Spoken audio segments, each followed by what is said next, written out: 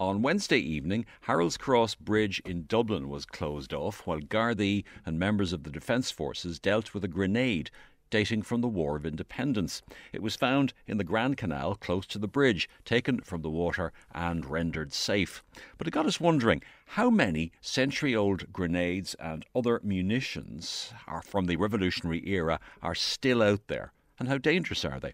I'm joined now by Lar Joye, Port Heritage Director at Dublin Port and former Curator of the Military Collections at the National Museum. Lar, you're very welcome indeed to the History Show. Thank you, Myles.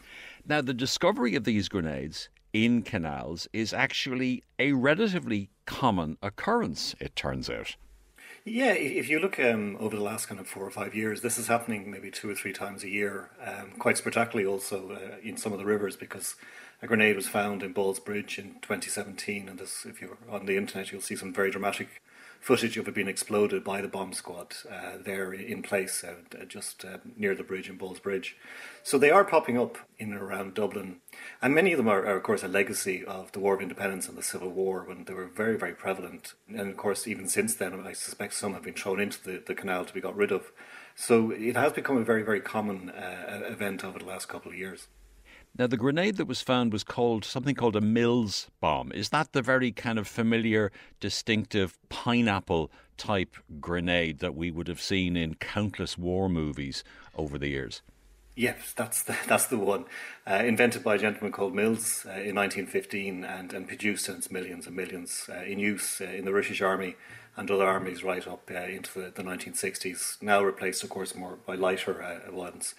But a very effective weapon. When you threw it, normally different times between 4 seconds and 6 seconds to explode, and then a killing range of about explosion range of, and wounding, killing people at about 20 meters circular around the explosion. So quite an effective and nasty piece of equipment, and that's why even today they have to be treated with some safety. I mean, they are very dangerous. They're designed to do one thing. So if you do ever find one, make sure that you don't touch it and contact the relevant authorities. So the cliche of pulling the pin and throwing, that's how it works. So a quick course on how to use a grenade. When you have a grenade, you'll see a pin, you pull out the pin, it has a lever, and as you throw it, the lever will fall away from the grenade. And once the lever falls away, the fuse will then set, and then it'll explode between 4 seconds and 6 seconds. Different grenades have different lengths of time. They found in World War II, if you went up to say 10 seconds, there was a chance somebody might pick it up and throw it back at you. So that's why it's quite short. And they're very, accidents with grenades are common enough. People, when they're throwing them, don't throw them far enough, or if you're in a trench and trying to throw them out of a trench, sometimes they can get caught at the top of the trench and fall back on top of you. So they're very, very dangerous. And when in armies, when you're throwing your grenades, they normally will have you in a pit, but also they have a safety pit that in the case that a grenade gets dropped on the ground of your trench or pit, you have an area to run to or jump into to get away from the explosion. So with grenades, I think it's a word of caution, and what can go wrong sometimes will go wrong. Now, these grenades that were found from the War of Independence period, would they likely have been part of the Crown Forces arsenal rather than the IRA's arsenal? Yes, so when we're looking back at the War of Independence, I mean, the advantages with the British Army, they're the ones that are going to have these grenades. They're mass-produced, very, very effective.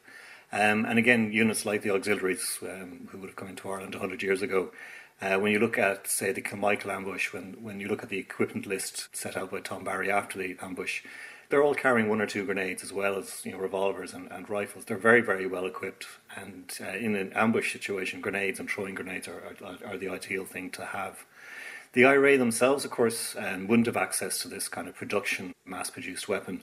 So they do make a big effort to make the steel casings for the grenades. So you'll find even today in the National Museum and other museums these casings which are made in places like the Inchicore Railway Works, but also in small foundries all over the country, quite easy to make for anyone involved in steelworks. However, it's the difficulty the IRA had a lot of the time was the explosive material. And what you find is they're carrying out raids in the early days, and Salhead Beg, the attack is on a RIC men who are guarding gelignite. So looking for gelignite was a big thing in 1919. But also trying to import explosives from England and then smuggled onto the various ferries coming into Dublin So it's really trying to get that the explosive in, and then unite it with the steel-made grenade shells, and then, of course, make a grenade.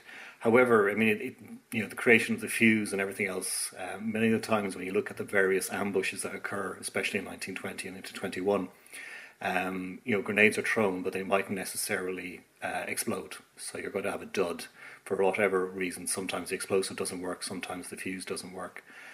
In Carmichael, Tom Barry starts the ambush with a grenade, which does go off, but I think that might have been a captured grenade. So, yeah, the advantage is definitely with the British authorities with their grenades, but the IRA are playing catch-up. And by May of 1921, you're starting to see a greater use of landmines and explosions to counter the introduction of armoured cars and armoured trucks by the British, the RIC and the auxiliaries and the army. And when the Crown Forces withdrew from Ireland in 1922, why didn't they take all their grenades with them? Why are we finding them dumped in rivers and canals? I think the whole of 1922, it's kind of people kind of forget that it was actually the whole year of the British Army vacating huge numbers of military barracks. And I always have a suspicion that quartermasters clearing out their stores and having maybe too many grenades were coming up with a solution of getting rid of excess of grenades that weren't officially on the books. About 20 years ago in the National Museum in Collins Barracks, during some building work, grenades were found in the barracks, buried, and again they came from that period. So you might imagine a quartermaster having a problem with his paperwork where he has too many grenades and it doesn't match what it says on the paper. So the best thing to do is get rid of the excess and just dump them or get rid of them. And of course, the other element that you have with grenades is, people when they see something kind of militaria, old, or not necessarily old, but kind of as a keepsake, might take these things home, which is also quite a dangerous thing to do. What happened to the grenades in Collins Barracks that were found in Collins Barracks, which is, of course, is the museum? Very similar to what happened this week, and which has happened over the last couple of years. The bomb squad were called in, and they were taken away and later on disposed of. It would be nice to know the history of these grenades and to kind of find out if they have serial numbers and to kind of do the history, if you like, of them, or the archaeology of them. However, you're never fully sure what state they are when they're found, so safety is the dominant thing here. So they're taken away. They are recorded by the bomb squad and the details are recorded if they can be. And then a controlled explosion occurs because that's you can never take the risk. You can't just leave a grenade on a shelf and hope nothing will happen. So they have to be dealt with there and then, and safety is paramount. And have there been incidences where grenades have been retained as keepsakes and there have been tragic consequences, unfortunate consequences? There have. I mean, you come across occasions with collectors, especially the fascination with the battlefields, say at Normandy, and also the World War I battlefields in Belgium and France, where collectors will bring back grenades and other keepsakes and pieces of artillery shells. And there have been accidents in the past where people have, these lay dormant, nothing is happening to them for a long, long time. And then suddenly an explosion occurs and people are being killed. And it's sadly, it's a common enough occurrence. How much is still out there in terms of munitions, not necessarily just grenades, but guns and other weaponry? How much is not in museums or in collections, for example? I think Ireland being an island nation, I'm not sure there's many guns and rifles out there. There are, as I say, these grenades are turning up because going into the canal is an easy way of getting rid of them.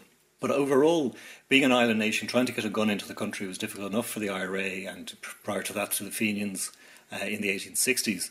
So kind of illegal collections of weapons are kind of rare enough. And then you have to remember that in 1919 and 1920, the British government at that stage, anyone who held a gun licence had the gun taken off them and the weapon put into storage. And something similar happened in 1972 at the beginning of the Troubles. So there's been these kind of regular intake of weapons from around Ireland. And if you even go back into the 19th century, the first gun licences are introduced in Ireland as an experiment by the British government. So even before gun licences are introduced in England, they're introduced in Ireland.